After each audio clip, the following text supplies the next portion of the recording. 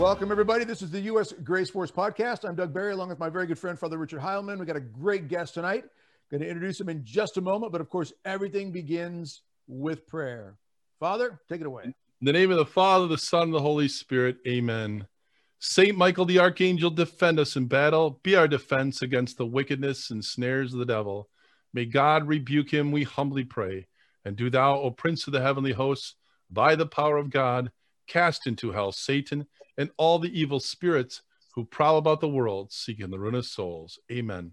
In the name of the Father, the Son, the Holy Spirit. Amen. Thank you, Father. And our great guest, Charlie Johnston, tonight. So before we get into Charlie and a little bit about him, I want to thank everybody out there, as we always do. You cannot imagine how much it means to us, your support, your prayers, your contributions through Patreon. Amazing, amazing support, which is really helping us, especially as the cancel culture continues to cut left and right, up and down. Father Heilman and I are so thankful for your support, your prayers. We were just talking earlier today, in fact, about how, you know, he will be in Wisconsin. I'm down here in Texas, and periodically, regularly, in fact, people come up just on the street or in a grocery store or somewhere and just say that they appreciate what the U.S. Grace Force podcast is all about. And we're so thankful for that. It's very, very humbling. So thank you for that. And Patreon people, thank you so much. Click the link in the description below for more information on Patreon. Don't forget to go out to U.S. Grace Force gear and get the amazing t-shirts that we have. That also helps support this ministry work. So thank you so much for all of that. Father, I know you've been friends with Charlie for a bit, and I've been fortunate enough to meet him tonight to get ready for this show. So I'm going to turn this over to you and let you introduce our great guest tonight.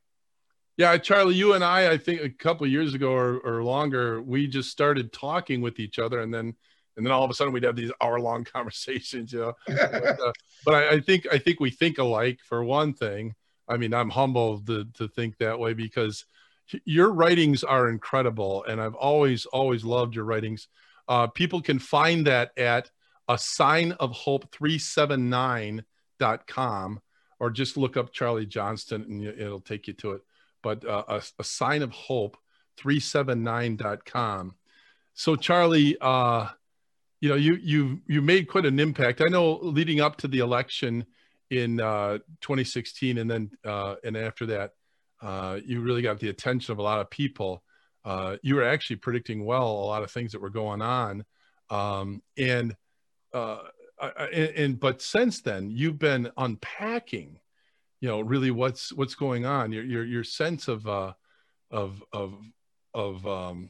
what these diabolical characters that are in play are up to is just incredible, the way you lay it out. And again, I read this and I just go, yes, I absolutely.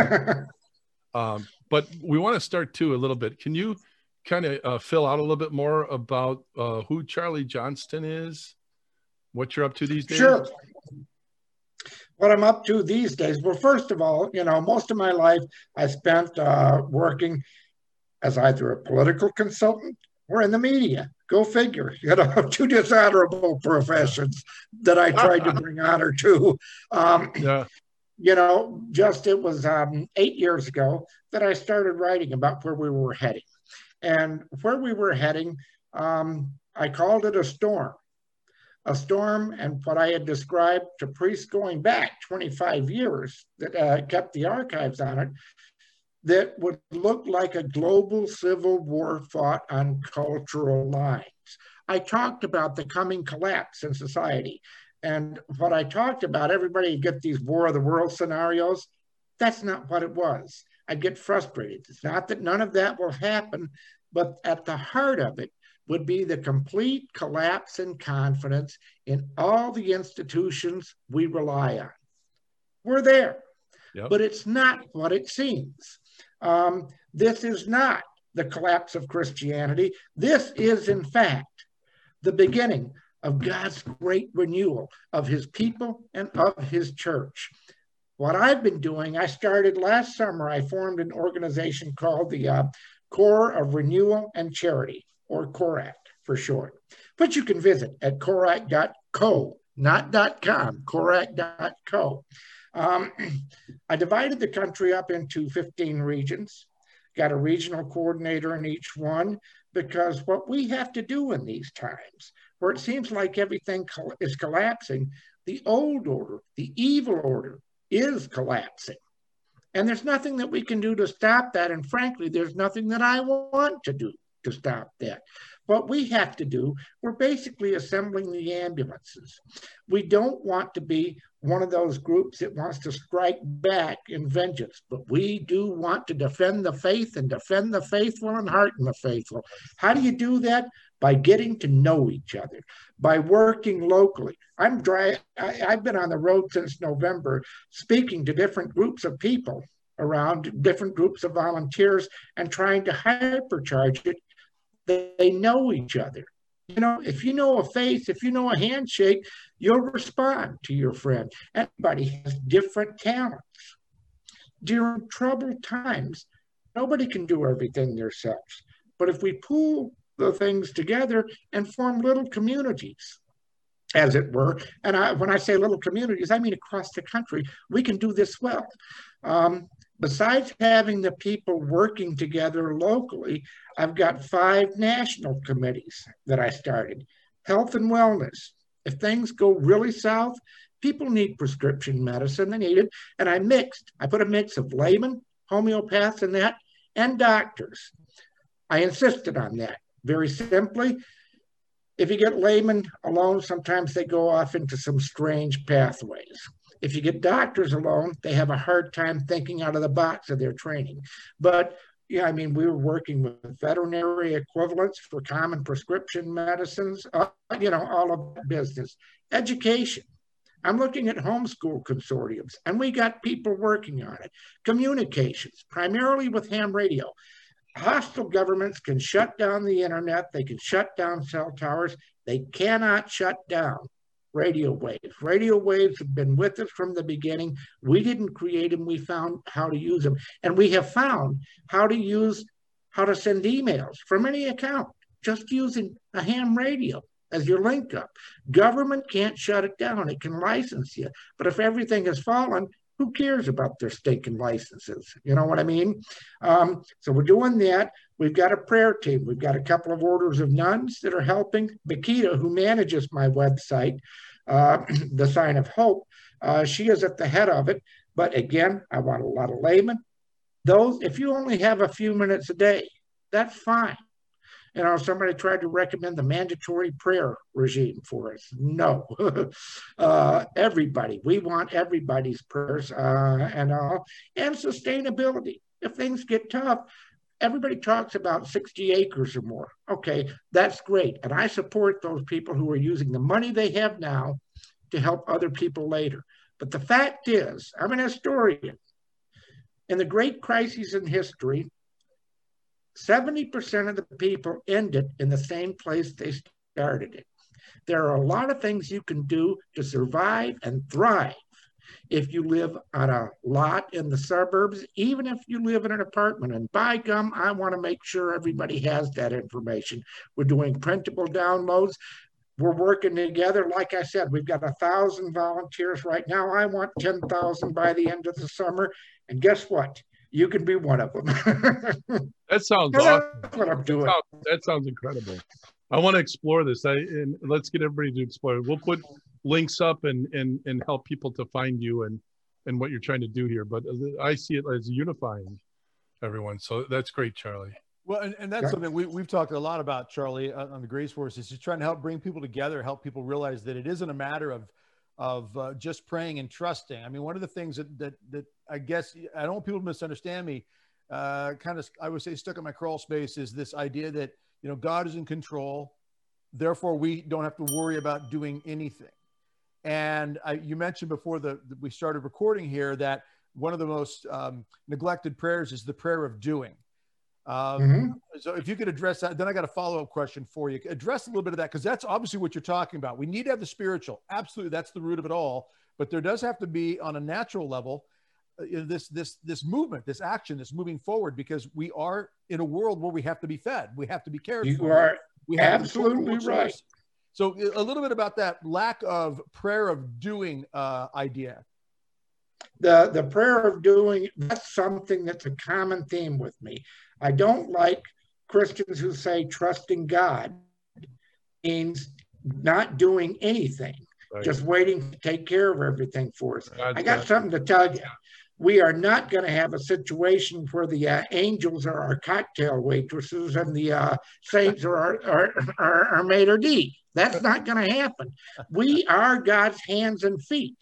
And I insist on the prayer of doing. You know, somebody asked St. Joan of Arc in her first examination, well, if God wants to save France, why doesn't he just save it? Why does he need you? And what she said, I loved what she said. We will do the fighting and God will win the battle. Yes, yes. Okay, so let's do the fighting, trusting that God will win the battle. But if you're sitting on your tush waiting for God to do everything for you, hey, what's the point?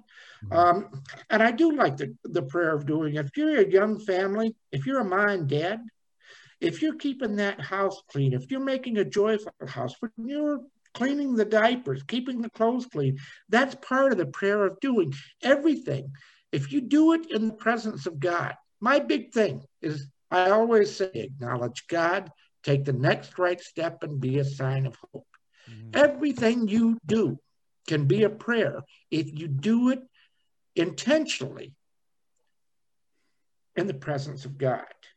You got to get, you know, my friend Jim Graham, he took the prayer of doing and he put a much, what I think is a much more pithy way of it. He, after giving me some credit, he came up with a much better phrase than I did. He said, what we got to do is we got to pray up, get up, and saddle up. I love Folks, that. it's time to saddle up. That's good. That's good. I want to follow also with this, Charlie, if you can address this. Sister Lucia, you know, the visionary, I know many of our viewers know who she is, passed away just, you know, within the last, 10 years or so, I believe, 10, 15 years. Yep. In her mid-90s, she had said at one point that we would go through a time or an age of diabolical disorientation. And, you know, and Father Heilman and I were talking about this just recently, in fact, about looking at everything going on in our world right now, whether it's political, whether it's in the education, you know, world, you know, teachers not wanting to go back to school, this whole vaccine idea, all this sort of stuff about what's safe, what isn't. We've got riots in streets over anything now. It doesn't seem to matter what it is. They're willing to loot and riot. We've got the border, which is just an absolute mess right now, and on and on and on. Within the church, even within the church, we see this disorientation going on. So with everything laid out, and some of it so egregious, so in our face, that it's not even a subtle lie anymore. Some of these things that we're seeing, they're not even subtle, and yet still people have adopted this. There's a priest who put this point out, called it a pagan sort of superstition of fear, you know, living in our society right now. These types of things have been so embraced, we're so indoctrinated by this disorientation. It clearly appears to be, at least clearly, diabolical. What's your take on how really upside down things are on so many levels and in so many categories? You know, when people get caught up in sin, one of the reasons you avoid the near occasion of sin is because once you open the door, the Satan drags you deeper and deeper into it. A whole culture. We've gone from the time that Constantine made Christianity a favored religion. Our ideal in the West, which we often didn't live up to, was Christianity. That's what we believed was the good. In just the last 10 years or so, the whole world has adopted a pagan culture, pagan ideals. It's all about power. And so people, they can't think straight. I mean, it does boggle your mind to see obvious lies treated as truth, and obvious truth treated as lies, and done so angrily. Who is angry at the truth? Who is always raging at the truth? To quote the church lady from the old Saturday Night Live, could it be Satan? But just as an example, you know, the transgender thing, that's the big thing. I mean, you had a Republican governor that wouldn't even sign the bill preventing the chemical castration of children. Yeah. Now, if you change your sex, supposedly, you don't change anything except superficial things. Not one strand of DNA becomes male if you're a female going to a male, or vice versa. This is hubris. It's an attack. You think about it. If you got a very clever engineer, he could put the body of a Corvette onto the chassis and drive train of a Kia. What would result? Who knows? But it definitely wouldn't be a Corvette. It's just obvious, but we play pretend on here. And that can do nothing but crash and burn, which is why I say, Doug, that right now, the left is destroying itself. Yeah. You can't live by lies. The pagan left, for that long, they have consequences on that. So what is our job? It's to speak the truth in a world that isn't quite ready to hear it. But you know what? They're getting more ready every day. I've been on the road since November. When I got on the road in mid-November, Donald Trump was president, and gas was $1 a gallon cheaper than it is right now. I mean, how much do you want to be beat before you decide, hey, maybe this isn't working? And you look at the rioters, they're coming to your neighborhood. All you left-wing virtue signalers, all of a sudden they're coming to your neighborhood. You're not exempt. They're not just going after us Christians and deplorables. So yeah, there is a huge diabolical disorientation, which is why they want to keep everybody mad. If they can keep everybody mad all the time going after the wrong things, they'll never be happy again. Our job is to give people the truth, the way to find happiness, peace, and brotherhood again. So, Charlie, it sounds like what you're saying is, if I'm hearing you correctly, is it's going to collapse because they're overreaching. Is that they're so over hubris, pride. They're just so proud. They're so full of hubris that they're just doing it, and they feel it's their time. You know, I've been equating to this to like the Battle of Lepanto. You know, the Christianity was weak and it was divided, and so the Turks said, okay, we're going to just deal the last blow. It's our time. I almost feel like it's the same thing we're going through right now, that this pride and hubris is. I think you're right. Yeah, go ahead. It's actually a war on God. It's a war on truth. Right. It's a war on people want to be. We've been through this before with the Tower of Babel. The very first sin in the Garden of Eden. You shall be like gods. And that's what man is trying to do right now. That's never worked out well for man. You see, as they're destroying the border, and I do not know why these people do not lecture other countries on how to respect human rights. Why do we need to take everything? We should be active in trying to support human dignity and trying to push, as we were for a good 100 years, other countries into doing the same thing. But you can't have good results right now in New York City. If you are a disabled veteran, we ain't got nothing for you. If you are an illegal alien, stop in and get your $16,700 check. How does that end well? Either for the illegal aliens, and they say you're not supposed to say that anymore, so let me look at this camera and say, illegal alien, come and get me if you want, boys. It is collapsing in on itself. What we've got to see is that things are not what they seem.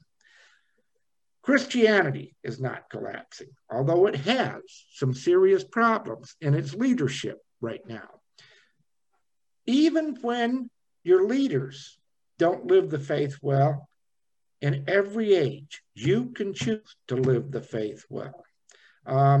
St. Francis, the church was renewed through the monastic movement.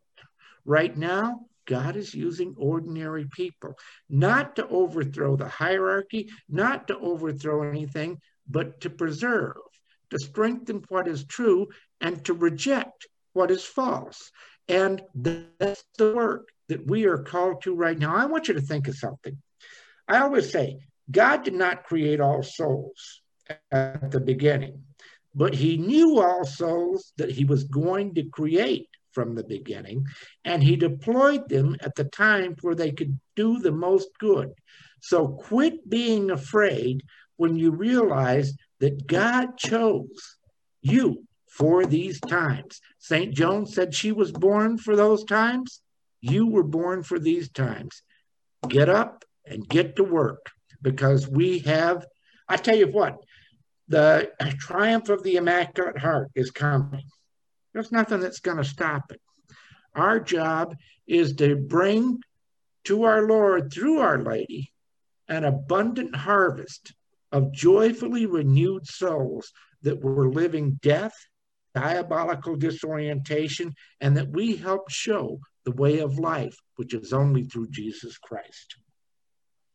Charlie, when you're out, you've been on the road a lot. You said, where are you speaking? Like, what are the events that you're active in sharing this with? This year I've been doing, because I'm building CORAC. You go to a couple of years ago, we'd have general invitation events and we'd broadcast them. This year, I want people that are ready to get to work, that are ready to volunteer, to work with each other for CORAC. So we have the CORAC coordinators. For example, I go up to Region 1, Vermont, New Hampshire, I forget which states. Most regions have 3 or 4 states in them. The regional coordinator up there, he set 3 or 4 meetings of potential volunteers. I go and tell them what the vision is, what are we trying to do, and why it's important. Sometimes it's in homes, sometimes it's in hotels, it's wherever they want to go. And I'm wanting to get them more deeply involved, get them working with each other. And I got to tell you, people are on fire. I go to those meetings and people are on fire. One thing they can do, I tell them, even though it's by invitation, if you got a neighbor, you got a buddy, you can go ahead and bring them to it. So I have to explain to a lot of people, who I am and what I'm doing and what my history is on that. But it's kind of funny because while there was a mystical element in this, and there still is, I think it's part of the divine sense of humor. That one thing I'm getting from the people who never heard from me, after I've told them, they come up to me at the end and they say, "Oh, thank God, finally somebody who's talking some common sense and we can talk back and forth about it," and all that. And I thought, isn't that just the way with God? A guy that sees angels now is the voice of reason for people who have never heard of him before. Yeah, I know, Charlie, you're one of the believers that the election was stolen. Yes. And I am too, and I think Doug is too. Yep. And I think 78 million more, at least believe it as well. Yeah, we're not allowed to talk about it. And you go into it in this one article that I was reading by you, where they had the plan that they would manufacture the polls in advance, and that's what they did, but what happened is that people got overconfident, and I believe that too, and so it backfired on them, and so they had to quickly stop the election, and all of a sudden you found all these votes. Anyway, how did we get here? So that, first of all, that they could be that brazen to do something like that. But secondly, to be where we are now, where we're not allowed to talk about this, we could be punished. And again, I've been calling this is like an organized crime syndicate that's going on right now. Everybody's in league with each other. All the forces of influence and control are in a pack with each other, an organized crime syndicate. That happened. How did conservative, God-fearing, people allow this to happen in their time? I mean, what's your take on all that? My take on it is fairly simple. I tell people that we're all responsible for having gotten here. Most of the people I talk to do not actively attack the faith. But, and I've done it, you look at an offense someplace, and what you do is think, oh man, I'm going to have to go through a big hoorah. To do that, I think I'm just going to look the other way. You do that long enough, and suddenly you're in the soup. When we went to a pagan mentality, and let's just be blunt about it, that really came to the fore. It's been steaming for at least 3, 4, 5, 6 decades. Actually, I think it's been steaming that way since the Woodrow Wilson administration, where politics became primarily about self-actualization. We no longer are agreed as a Christian people that this is the good, and just disagreeing on how best to do the good. We are diametrically opposed. And all that pagans see is power. How to get power and self-actualization, which is foolish. Because if you think of go 50 years ago, and think of all the most powerful people in the country, in the world, in your neighborhood, you may remember 3 of the names. You know, we are passing through. I love the title of Dennis Lehan's book, Mystic River, and it actually is a river in that we're just passing through. So all we can do, and what we're going to account for with God, is did we make things a little bit better? Did we help people? Did we help his people who are our brothers? We get these vain notions and we lose sight that we're mere servants of God. I'll tell you something once. A dear priest to me had told me, we were talking about something, and you know, Father Richard, I kind of, every once in a while, if you trip my trigger, I'll get rather animated. And he told me, he said that, well, yeah, we must help the less fortunate. And for some reason, it tripped my trigger, and I said, no, that's not what Christian charity is. We are all the less fortunate, weighed down by the burden of original sin. And what we must do is help each other as loving brothers and sisters. When we're doing that, we're living our faith. We haven't done that for a long time.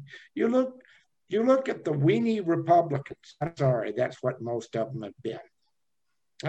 They're looking on how is this going to look on my, how is this going to help me to get to the next level? There's always some of that, and I don't mind ambition. But if you're ambitious just to get to the next step, what a futile ambition that is.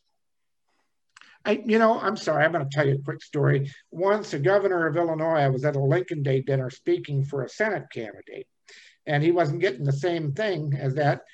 A governor of Illinois, it was during a primary, was telling us that, hey, this is Lincoln's Day. There's nothing wrong with being a partisan. We just have to support Republicans. Whatever you do, support Republicans. Abraham Lincoln was a partisan Republican. And I got up, he got polite applause. I loved it because I got up and I said, Abraham Lincoln was a partisan politician. First, he was a partisan Whig. But when the Whig Party ceased to stand for anything, Abraham Lincoln ceased to be a Whig and helped found the Republican Party, which did stand for something. So if all you're standing for is your own personal advancement, you will soon be left on the ash heap of history, because the true arc of history bends towards God and towards those who care for their brothers and sisters and his people. Yeah. Oh, amen. Charlie, Our Lady Fatima in 1917 talked about Russia spreading the error of her ways. And now we're sitting here with things in America that have unfolded as they have, very, socialism, communism type ideas in the schools. It's been going on for many years now, the indoctrination. Speak to that, if you can, a little bit about where we are in relation to Our Lady's warning, which I find fascinating. In all the talks I've given, hundreds of talks on Fatima, Our Lady Fatima, she warned of a Second World War on July 13th, 1917. She showed the children the vision of hell that same day. But the only real big warning of something coming other than the war, Second World War, was this issue with Russia and the error of her ways, which we see this godlessness that, you know, stemmed from Russia, Bolshevik Revolution and so forth right at that time period. But here it is now in America on different levels and in different ways. What's your take, your thoughts regarding Fatima, the message, and where we are now in America, especially, if not other places of the world too, with regards to socialism, communism, and just in general, the era of Russia's ways? Most of the rest of the world, certainly the Western world, is in worse situation than what we are now. Right. Frankly, I tell people sometimes, I think we need to get this collapse done with, because we have to rise from the ashes, because we have a big role to play in helping renew the faith of the rest of the world. So let the clowns that are in Washington, the pretenders, and those that are strutting and preening, let them make all their mistakes and let it collapse on them, because we got to make this country anew in order to help the rest of the world. But Fatima is at the center of everything. Fatima is the story of these times. But we got to go back and look. What is the error of Russia? I think it's, again, God's divine irony. What is communism? Ultimately, a lot of it is about the belief that good can be done without reference to God. With the Russian Revolution, I mean, and that belief is as seriously errant as the belief that thirst can be quenched without reference to water. I mean, it's just stupid. You can use all the sawdust and sand you want to, and you're going to die of thirst. Good cannot be done without reference to God. The communist revolution in Russia institutionalized that to say that good can only be done without reference to God. Interestingly enough, in Russia, they saw the results of that.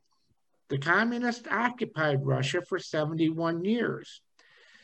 This monster finally died, thanks be to God, to the collaboration of St. John Paul, Ronald Reagan, and Margaret Thatcher.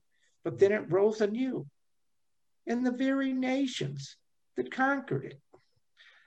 One of the things that has been striking to me on these last few months on the road, I have run into one Russian woman and two Polish women who were talking about moving back to their countries because, where they came from, because it looks like they're going to be freer than America is. We have swallowed, I mean, it's kind of like COVID, you know. Russia got COVID with the communist takeover. They're recovering. Yeah, they're still brutal and all that, but they're recovering. And meantime, the rest of the Western world got it. The stupid people who think they're intellectuals think this means something, but they're not really looking at what is truth. So yeah, I think now we are very close to the end of the time that Satan had to scourge the church and the world. That was, of course, Pope Leo. But I think we're in the penultimate times. I think we're 5 years, and please don't quote me on time. Well, you're going to quote me because I'm saying it on times, because timing is not my strong suit. I've been wrong a lot on that. On the substance, I get it right. I think we're 3 to 5 years away from the triumph of the Immaculate Heart. But it will come sooner if we dedicate ourselves to living as Christians. And what does that mean? Living without fear. Living that, you know, when I went on my pilgrimage, I walked across the country on a religious pilgrimage 10 years ago. What I prayed was, I didn't want to be hurt, but if I was, let it be done so in a way that I'd be able to complete it, because it had become a sign of hope to a lot of other people. If you are willing, God, use me as you will. I sure don't want to be a martyr, but if I ever have to be, please let it be in a way so that it draws more Christians to it. This life, what C.S. Lewis called it, the Shadowlands. These are the Shadowlands. Heaven is reality. I want reality. And people are trading away their birthright the jewels, the gold that God has in store for them for the paper and paste of temporal power. You know, I'm listening to you and I'm thinking just earlier today, I had a funeral of a lovely woman. She actually is my next door neighbor, and her family and all of her ancestors were very much a part of this whole area that I'm in right now. I'm right now on the very western edge of Madison. So if you drive 2-3 miles down the road, you're in Madison, Wisconsin. And they jokingly say it's 77 square miles surrounded by reality, but so very liberal. But here I was, and I was at their house this week because, you know, she had died, and then we were talking about Clarice, and we were sitting around their kitchen table, and I told them, I said, I grew up only 12 miles down the road here, but it was suburban Madison. And I don't have any gripes or complaints about the people. I think they're pretty good people that I was surrounded by. But I told them that it wasn't until I became a priest that I had the privilege to go outside of that suburban bubble and meet rural people. And I said, I have to admit, I was shocked. And I don't mean that in a bad way, but I mean that I've never met such down-to-earth, unpretentious, self-effacing, humble people who are completely generous in their understanding that life is about seeing need and taking care of it, no questions asked. And I told them, I said, I'm trying to aspire to be you, you know. But then we talked, because I knew where they stood with what's going on in the culture and politics and all that. I said, yet what I'm watching right now is an invasion of their opposites. Okay, an invasion of their opposites, where we're being invaded by those whose highest priority is to continue to receive invitations to the cocktail parties of the elites. Yep. They want to count themselves as powerful and in control, and they want status, but they want to believe that they know better than this family I was with around that kitchen table. Yep. And I said, you know, well, I want you to know they don't understand 1/100th of what those souls around that table comprehend about how life is to be lived. And I feel like that's what we're doing. And history has seen this exact same thing go on in other parts of the world. An elite ruling class takes charge and looks down their nose at the beautiful, amazing, selfless, humble people and dictate to them how they are to live and how they are to think and what they are to do to control them. I just want to tell that story because I feel it goes to directly what we're talking about right now is we're being invaded. Again, I've been calling it like a organized syndicate mob. You know, they're gangsters. They're all in league with each other. But what is their incentive for doing that? And I've always said it's hubris, it's pride, it's wanting to be counted among the elites, to say we're the all-knowing. They often call people like this beautiful family around the kitchen table, well, we're in the flyover states, you know, kind of like we're insignificant and all that. So, Charlie, having said all that, okay, I mean, what do we do? I think what I'm hearing from you is that we got to let it collapse.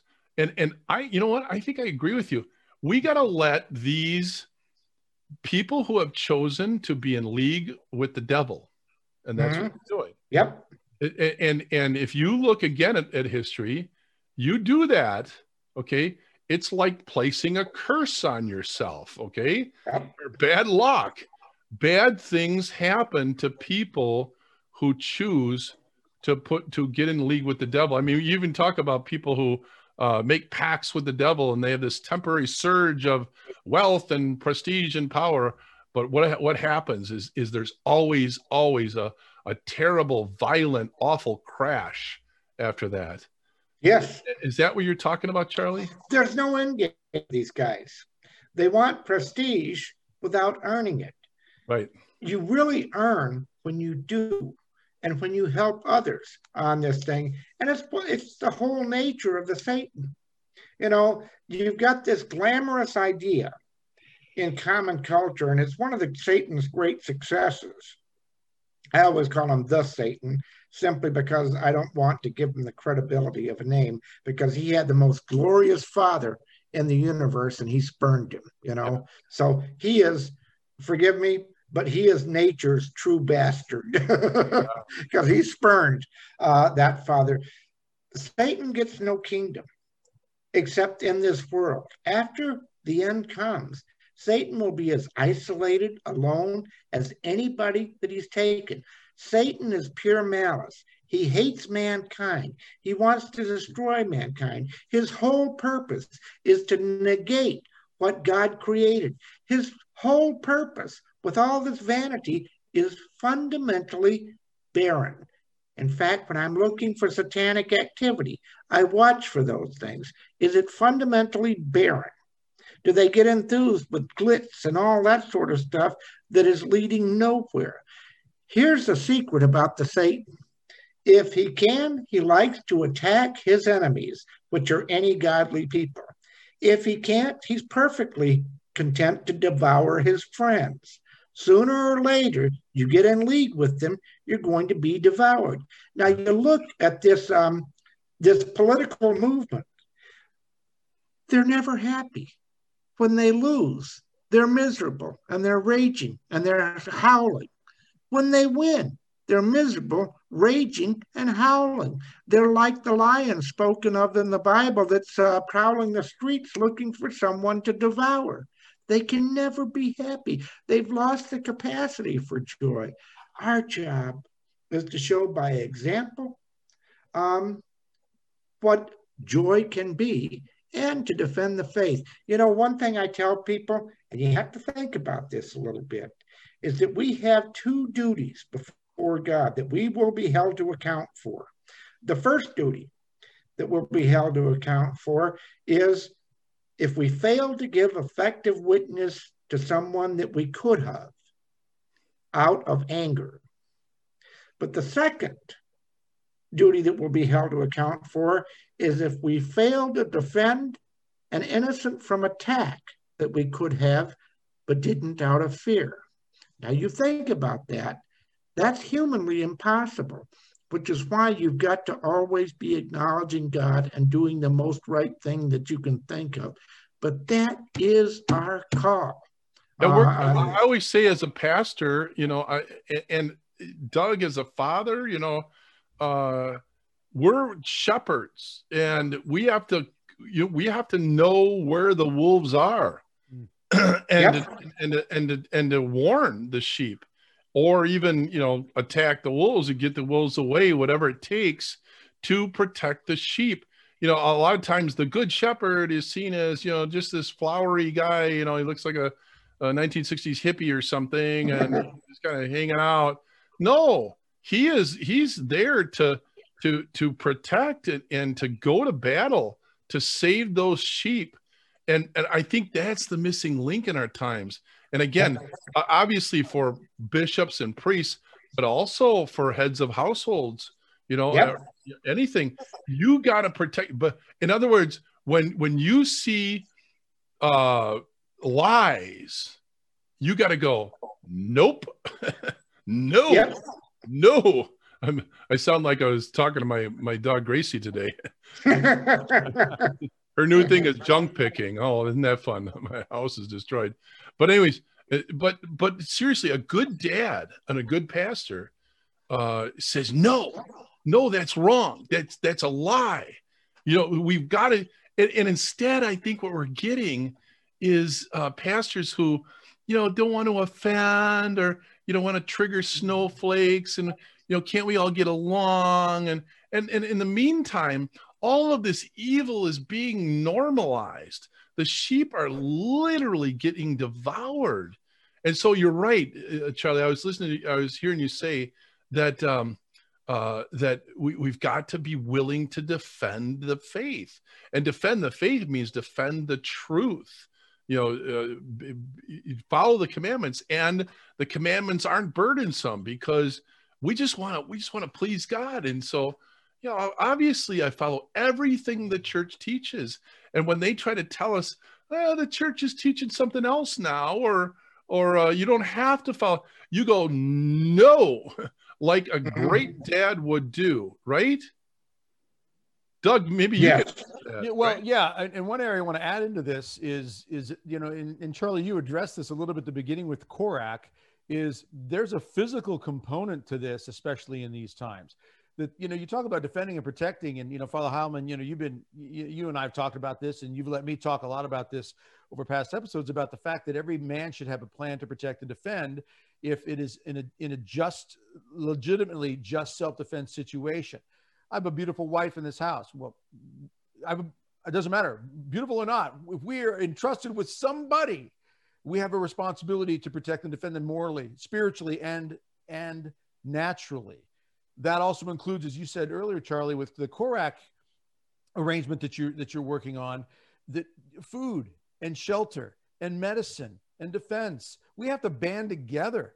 We have to, in the division that's been going on with all of the shutting down of churches and the isolation and the lockdowns in communities and societies has separated us out so much now that, I was putting on a Wednesday night workout here in Tyler, Texas, for almost a year before all this hit, and just trying to rally guys together after like 6-8 months after it hit was like pulling teeth in some cases to get the guys to come back. Some of it was fear. They didn't want to come because of fear, because, well, we got to wear a mask, we got to this, we got to that, and all this sort of stuff.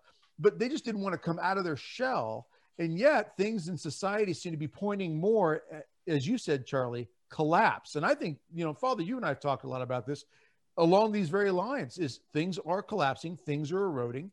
And I like what you said, Charlie, and I'm glad you said it. I agree with it. It's as if we have to let it happen so we can rebuild. It's in a position now. I think what Mother Angelica told me years ago, 22 years ago or so, in a meeting I had with her, where she said, everything is so far gone now, Doug. I'm not going to do it with her accent because I'm not as good as Raymond is, honey, just give him Jesus, but that's pretty good.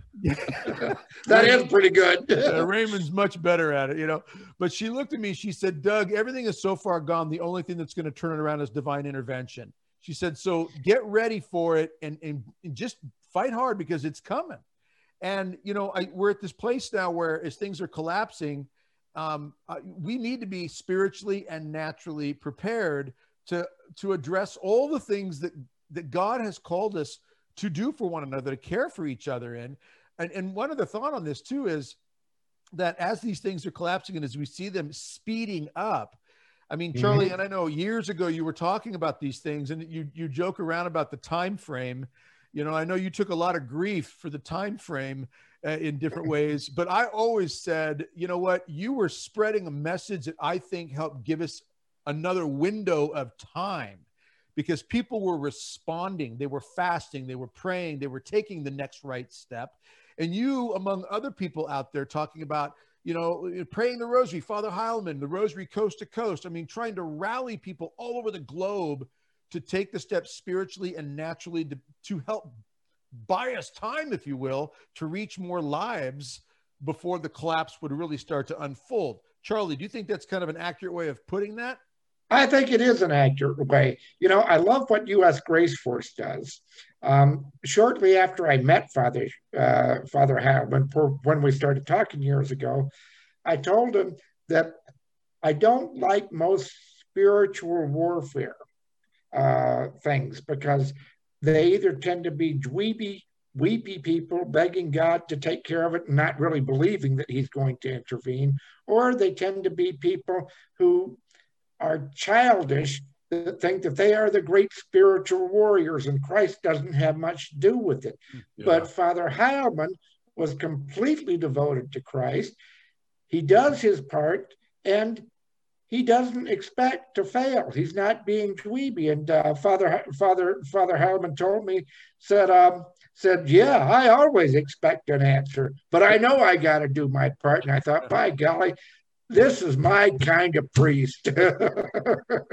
Get out, kick butt, take names. Gotta believe, baby. You gotta believe. Yeah. So, getting to the Grace Force is, we've gone through a lot of battles throughout the years, and we've seen results, but not always in the time frame. And that is what you guys were just talking about, right, that we expect. But God seems to always answer the prayers, and it's usually a lot better than we expected.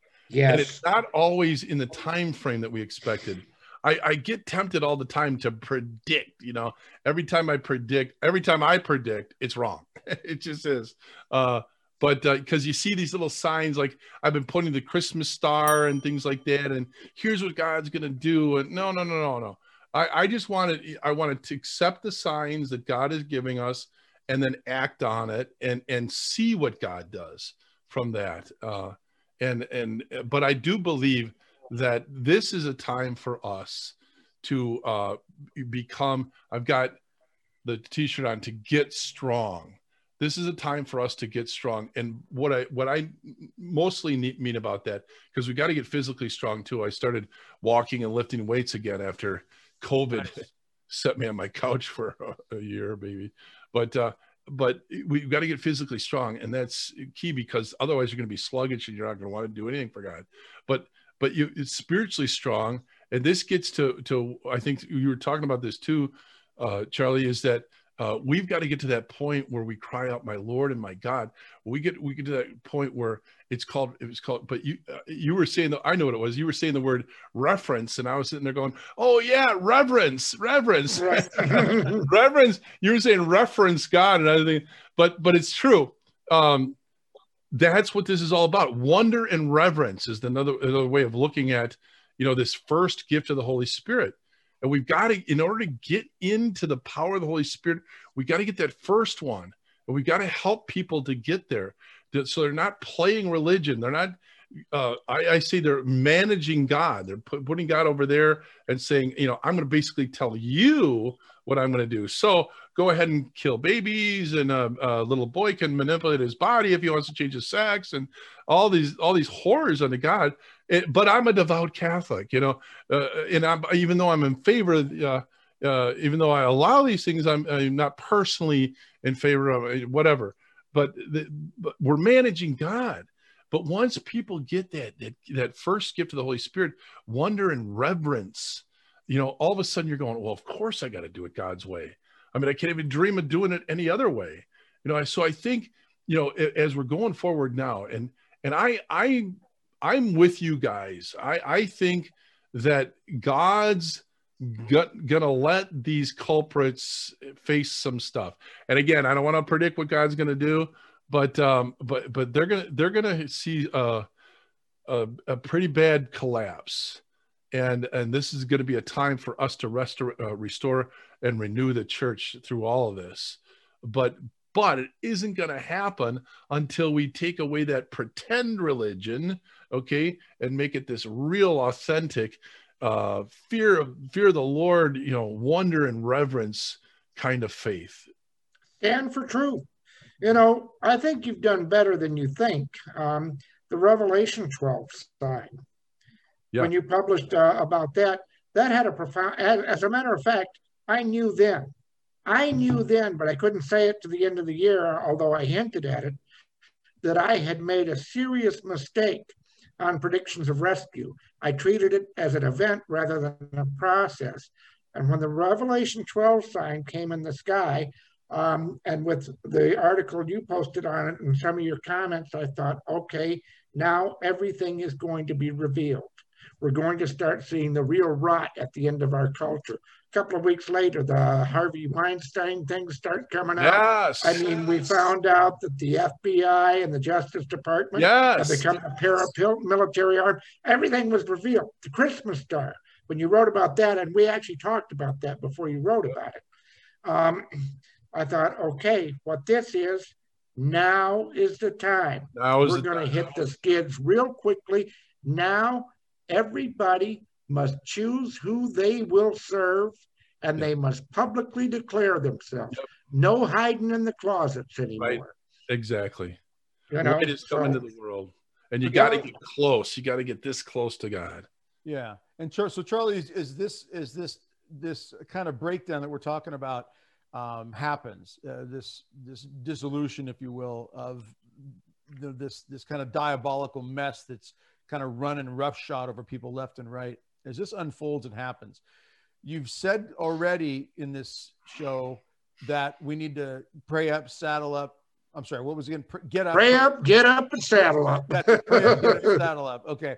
That we need I see a T-shirt coming on that one. I love that. Pray up, get up, and saddle up. Jim Graham, president of Texas Right to Life. And he was actually paraphrasing me, but he did it better than I did. I like it. I like it a lot. But there's going to be serious trial, as there already is for Christians in other parts of the world, especially China. What they're going through in China, the Middle East, Venezuela, other places, it's just been brutal in some ways. What do you see for the United States with regards to persecution? I mean, actually, I don't think the talk of, I mean, just real quick, the talk of passports, you know, not being able to buy, shop, sell. Some colleges are requiring it to come back to college. I mean, flying may happen this way. All these types of things that are going to be putting us really behind the 8 ball on some of this stuff. And that's just one example. What do you see with regards to just your own personal take, persecution trial for Christians in America right now? I actually don't think it's going to be that bad, except people have to change their mindset. Right. Some people have told me I may lose my job. Okay.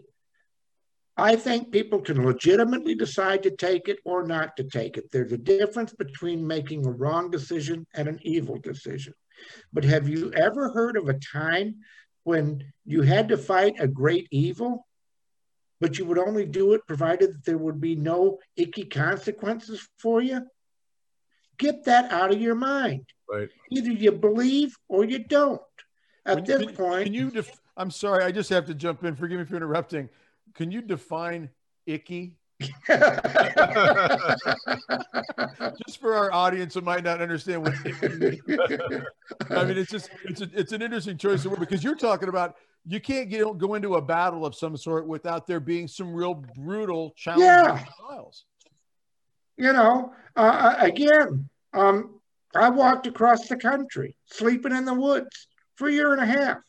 Sometimes I didn't get a lot of food. Now, if I would have been shocked that there were going to be hardships, I wouldn't have done it in the first place. And I had one 80-year-old woman at one thing. She said, "You mean I might lose my cell phone? What would I do without it?" What did you do for the first 50 years of your life, lady? You know? And then people say, what if I don't get my Social Security check? Yeah. Do you think we let this get out of control? It's our fault. Yep. Now we have to stand. Jesus Christ asks poignantly at one point, when the Son of Man comes, will he find faith on earth? Jesus is not going to fix everything for us. He's giving us the opportunity to show that there is faith on earth. And as we show that, you will see a lot of divine interventions on this, culminating in the triumph of the Immaculate Heart. But if you're only going to make your stand, provided that nothing icky happens to you, then you're not going to make a stand. Yeah, I agree. People are worried about, we're worried about losing the 401ks, the Social Security, as you mentioned. We're worried about losing a lot of comforts. People don't want to even, look, a lot of people don't even make the sacrifice to give up Netflix. I burned Netflix. I burned that bridge a long time ago because of the garbage they were putting out. But, we don't want to give up our comforts. And I always say one of my favorite quotes is, if you become too, and this is actually from an old Genghis Khan movie where John Wayne played Genghis Khan. Terrible casting decision. Yeah. But it was funny. But in the movie, there's a statement that the men who were about to go into battle, Genghis Khan's men, needed to sleep on the ground and toughen up, because if they became too comfortable, they would get soft. If you get soft, you get weak. If you get weak, you can't fight. And if you can't fight, you die. So the whole thing began with, if you get too comfortable and you're not willing to give up some of the comfort, you're going to be weak. You're not going to be able to be mentally or physically or spiritually strong enough to engage in whatever battles you have to engage in to fight for the kingdom and for souls. I see what you're saying with that. I think that's a big part of where people are, is the discomfort. People are afraid to be shamed if they don't put a face diaper on in public. You know, they don't want to be guilted into something like that. They're afraid of the persecution of a family member telling them, you know, that, you know, if they stand up against birth control at a family gathering, you know, they don't want to deal with that kind of headache. I always ask the question, how in the world would we be able to really take it to another level if we were asked to? We've got to be willing to give up the comforts. You are absolutely right. And that's, I mean, that was one of the things for the pilgrimage. I left with $50 in my pocket.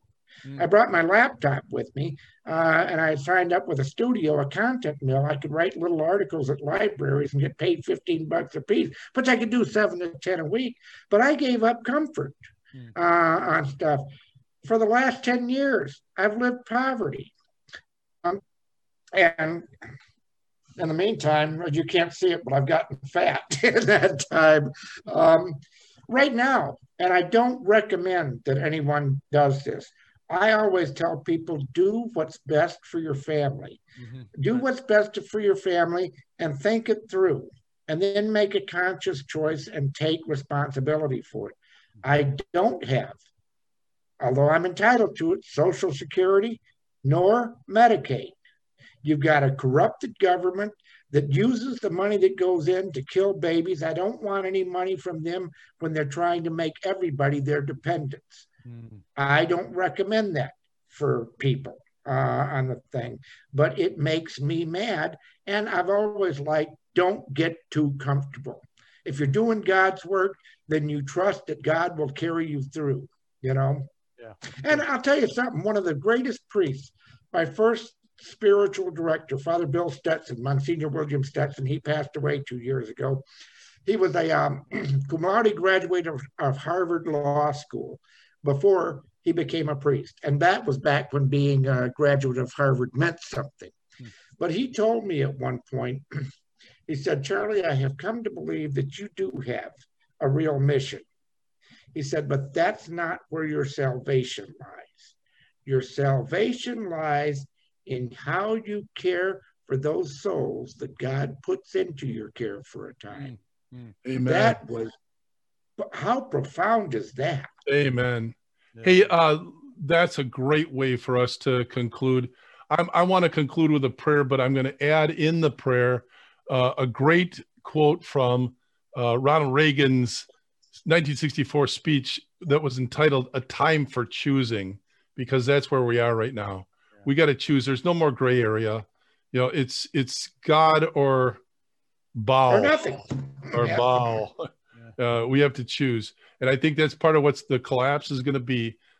They've gone so far in league with the devil that it's going to be clear that we can only choose God. Let's begin in the name of the Father, the Son, the Holy Spirit. Amen. I begin with this quote. You and I have the courage to say to our enemies, there is a price we will not pay. There is a point beyond which they must not advance. Evil is powerful if the good are unafraid. Evil is powerless if the good are unafraid. Will you and I have a rendezvous with destiny?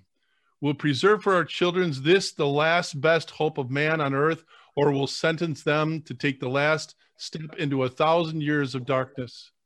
We're at war with the most dangerous enemy that has ever faced mankind, and in his long climb from the swamp to the stars.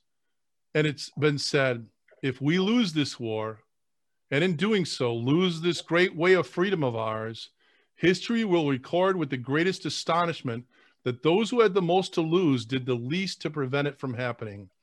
Well, I think it's high time now that we ask ourselves if we still even know the freedoms that were intended us by our founding fathers. Every generation of Americans needs to know that that freedom exists not to do what you like, but having the right to do what you ought. And that is the freedom that I wish for you. Set yourselves apart from this corrupt generation. Be saints. You weren't made to fit in. You were born to stand out. Heavenly Father, we ask you to pour out your richest blessing upon our nation. We are one nation under God. Help us to stand strong against this evil insurgency, this demonic influence on all of those that are in our charge. Help us to be strong in leading them into your loving arms. We accept whatever you bring our way, but we ask you, please, loving Father, help us during this time, and help us to break free from this evil insurgency. And we pray all this through Christ our Lord. Amen. In the name of the Father, the Son, and the Holy Spirit. Amen. Awesome. Charlie, thanks, Charlie. Thank you very much. Good to have you. That's a wrap. Thank you.